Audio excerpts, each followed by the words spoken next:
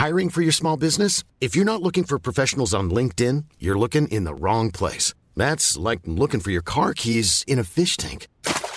LinkedIn helps you hire professionals you can't find anywhere else, even those who aren't actively searching for a new job but might be open to the perfect role. In a given month, over 70% of LinkedIn users don't even visit other leading job sites. So start looking in the right place. With LinkedIn, you can hire professionals like a professional. Post your free job on linkedin.com/people today.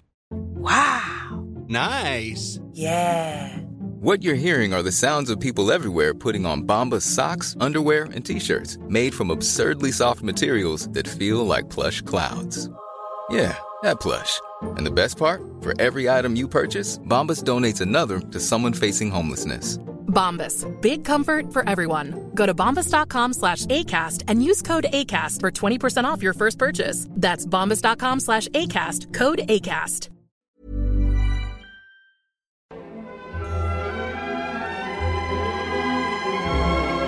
Dobrý večer and welcome to the Bohemian Podcast with Pete Coleman and Travis Dow. Good evening from Prague. I'm Pete Coleman. And I'm Travis Dow. On tonight's special destination episode, we'll take you on a little bit of a tour of the medieval silver mining boomtown called Kutna Hora. It's located in central Bohemia. This popular tourist destination welcomes thousands of visitors every year to tour the underground mines, St. Barbara Cathedral, the Italian court, and numerous other sites throughout the town. And let us not forget to mention the ossuary in Sedlik, which is a little sub-town about a kilometer away or so from the central town square of Kutna Hora. To many people, this is known as the Bone Church. You might have seen something about that on television. That's pretty spooky. That's what I call it. Yep. Yeah, so a pretty amazing place. Kutna Hora, to give you an idea, what is on somewhat of an elevated plain. That's where the name Hora, which in Czech means mountain, comes into play here. Where it comes into prominence, we mentioned this just a few seconds ago, it's silver, man. Silver was dug out of the grounds here at unbelievable rates to make the currency that was used in Bohemia. And this was called the groschen. Now, the groschen was so popular that it was used throughout all of Europe. So you can imagine the sheer money and opulence that this place actually had during this time of the 12th century.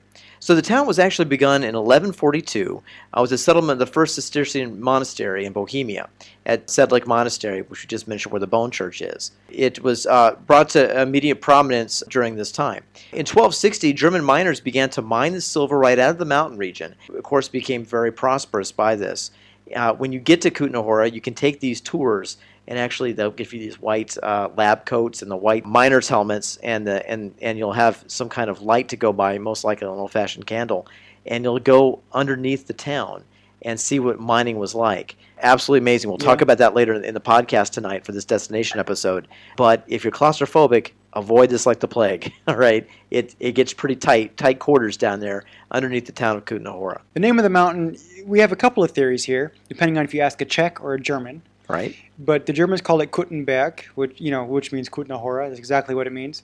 So Kutten in German could come from the monks' cowls, like the kind of like the hoods or whatever that is. But if you ask a Czech, then Kutani is Old Czech for mining. Both make sense, one's from the abbey, one's from the mines. Under Habit Heinrich Heidenreich, the territory greatly advanced due to the silver mines, like you mentioned, and it had a huge boom in the 13th century.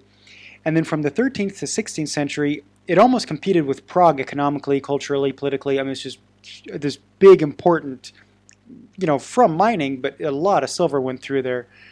And then since 1995, the city center has been a UNESCO World Heritage Site. So which is very really important. Worth seeing. Yeah. If you go to they're very proud of the concept that they're part of a UNESCO World Heritage Site, which comes with, you can able to put this on the coins and T-shirts and whatever the case may be. It is prominent everywhere. They're very proud of it.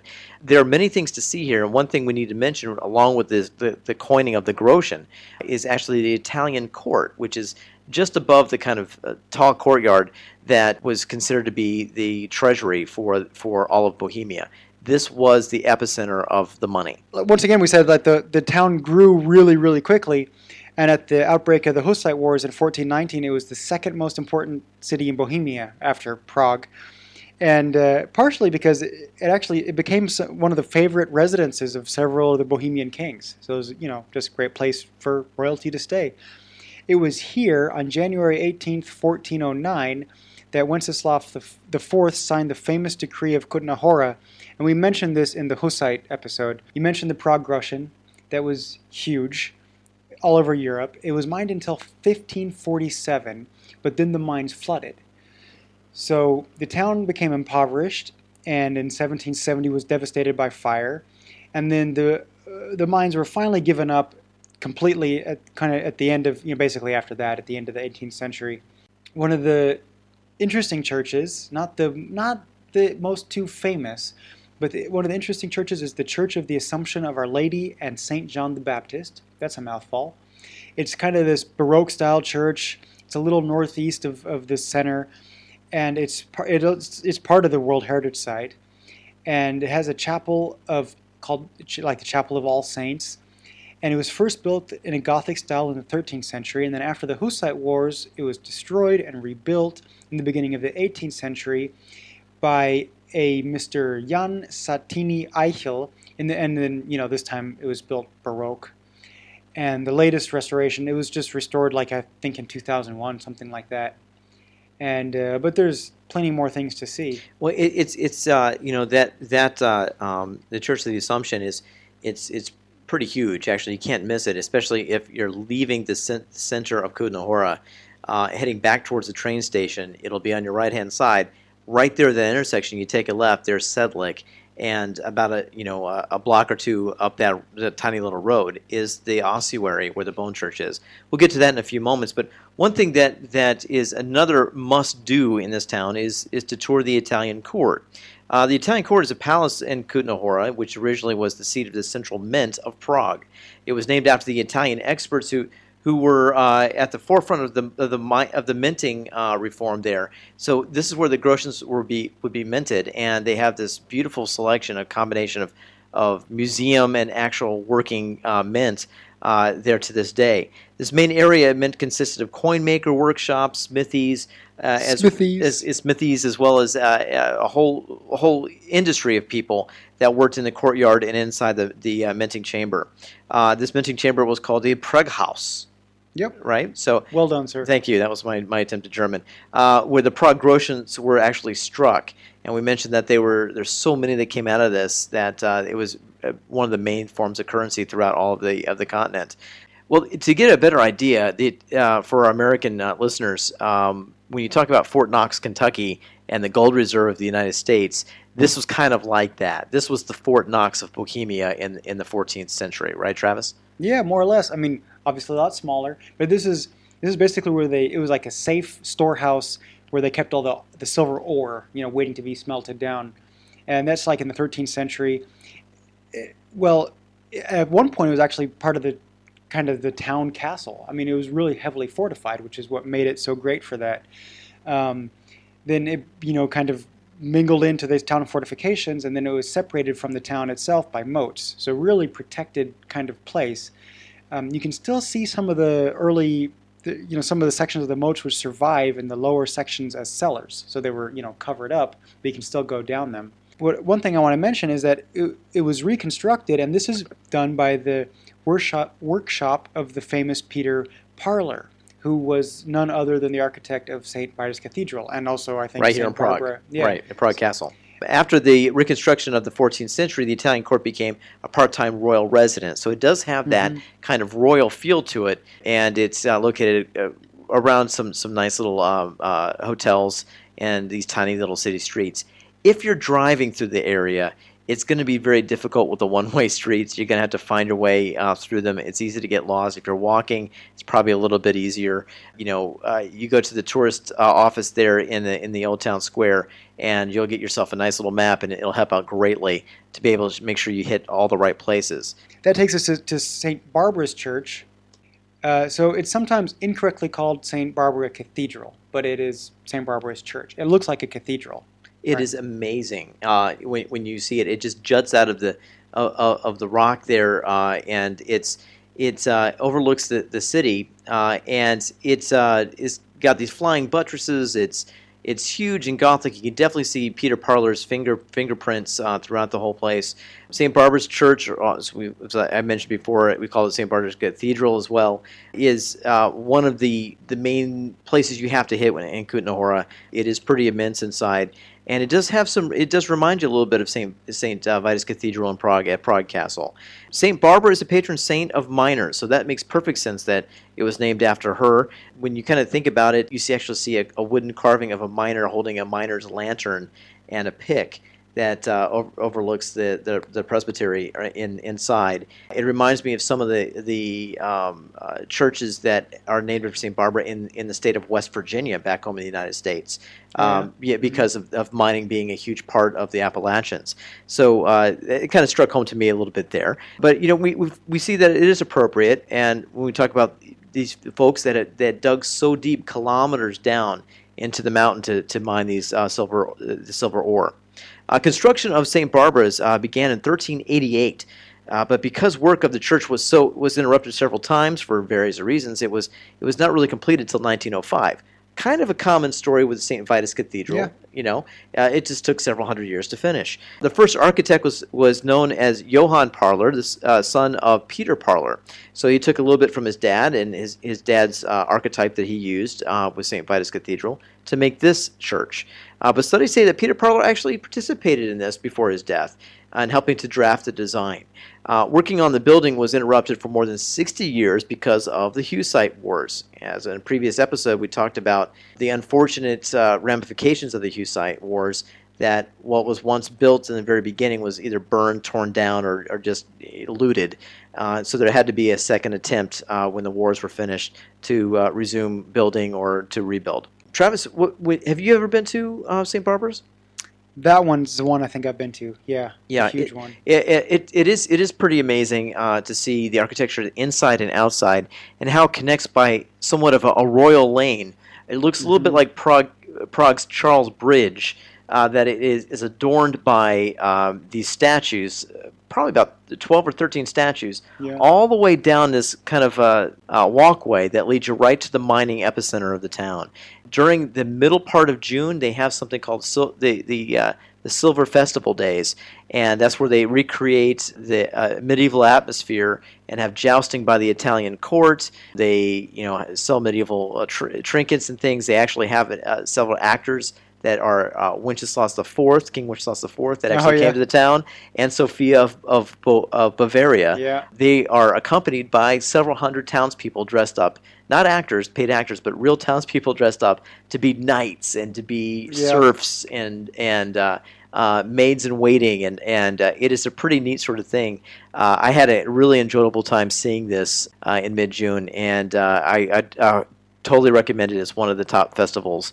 Unfortunately, it coincides with the Festival of Roses down in Český Krumlov, which is just as epic and just as awesome. It's just on the other side of the Republic. So you got to pick and choose. Yeah. Sorry, maybe next year I'll do that one. This one was good to see. That's not the only thing that draws people to Kutna Hora. And I think a lot of people come by train or by bus or by car for one particular dark sort of history that we have when it comes to building churches out of human remains. And right, that would be a place in Sedlik Ossuary, that is just about a kilometer outside of city center. I've been to Kutna Hora. I've never actually seen the bone church. So I've seen pictures. It's really something to look at. I'm definitely going there for sure. I actually thought about you when I was there. I made a stopover to see it, and I was thinking about all the episodes that we've done for the Bohemican podcast, and we talk about the medieval sort of the human remains that sometimes they hold great importance, or it just doesn't mean as much as, or it just means something different than how we look at human remains today as sacred almost, that we don't disturb them. Well, so many people have died over the years. You got to do something with the remains. Absolutely, you can't just let them take over the landscape. Yeah, so one person did this. Now there's several ossuaries like this through central Bohemia. One's in Kolín, not too far away. This one is probably the most prominent one, and there's a line of people trying to get into this thing. It's not that big, and the only thing that makes you think that this is where it is, once you kind of go off that little city street, is the fact that there's a couple skull and crossbones made out of cement that are outside of it. They kind of put you in the right direction. Once you go inside, and those folks that are in wheelchairs or scooters or those type of things that travel can actually use the movable ramp that goes all the way down there, right? Yeah. Down the stairs. So you can actually go in and see these pyramids of thousands of skulls that were put in there, cleaned. There was a process of cleaning these skulls, right? And bleaching them and then stacking them in the right... That must have been fun. Yeah, that can't be good. And a lot of these people were people that could not get into the cemeteries because of the plague epidemics at the time. So yeah, it's a small Roman Catholic chapel. It's located beneath the Cemetery Church of All Saints. There's estimated that there's between 40,000 and 70,000 people. The reason it's hard to estimate how many exactly is because in many cases they're artistically arranged, right? So they form decorations, furnishings, chandeliers. Yeah, the chandeliers. So over 200,000 visitors yearly come to check this out. And there's 4 enormous kind of like bell-shaped mounds that are in the corners. And yeah, you mentioned the chandelier. So the chandelier has at least one of every bone in the human body, and it hangs right from the center. And then there's kind of garlands of skulls draping the vaults. You go in there and you see this, and I don't know. For me, I kind of sat in there and I looked around. I just kind of focused on all the empty eye cavities, of these skulls, and saying, "Wow, these were once people." Yeah. With hopes and dreams Thousands. And issues, and they met their demise by a horrible plague, or in some cases, you'll see several of these skulls in a glass case that had these giant gaping battle wounds from axes, and you can definitely see these giant holes in their cranial cavity. So that's on display. So it's not just death from plague, but also maybe the Hussite Wars. So it is very interesting. It's a must stop to see. Now, to give you an idea, if you're going to take the train from Prague to Kutna Hora, you're going to be dropped off. The train station is kind of far away. You're going to make about a 3 or 4 kilometer hike. You get over a little pedestrian bridge, and you'll see the big cathedral we talked about before, the Church of the Assumption of Our Lady and St. John the Baptist. That'll be on your left. That little street to the ossuary is on your right. So I'd probably hit that first before you head to the town of Kutna Hora, which will be another kilometer away at that point. So you're going to get your walking shoes on for this one, but it is completely worth it. I don't think you'll be disappointed to make this part of your trip when you come to Prague or other parts of Czech Republic to make this a destination, and that's why we made it a destination episode tonight on Bohemican. You have been listening to the Bohemican podcast with Pete Coleman and Travis Doe.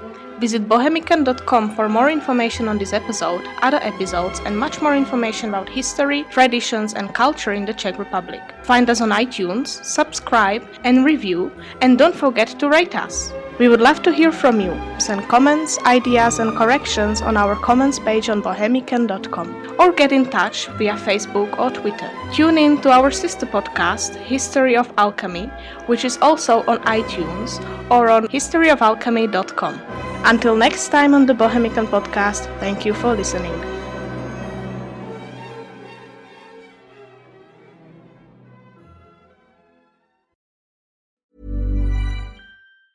Hey folks, I'm Mark Maron from the WTF Podcast, and this episode is brought to you by Kleenex Ultra Soft Tissues, your ally to help tackle your allergy symptoms this season. I love the change of seasons, but nobody loves pollen and all those other things floating in the air that make you sneeze during this nice weather. Kleenex Ultra Soft Tissues are hypoallergenic and allergist approved, so fight back against watery eyes and runny noses without worrying about irritating your skin. For this allergy season, grab Kleenex and face allergies head on. Even on a budget, quality is non-negotiable. That's why Quince is the place to score high-end essentials at 50 to 80% less than similar brands. Get your hands on buttery soft cashmere sweaters from just $60, Italian leather jackets, and so much more. And the best part about Quince, they exclusively partner with factories committed to safe, ethical, and responsible manufacturing. Elevate your style without the elevated price tag with Quince. Go to quince.com/upgrade for free shipping and 365-day returns.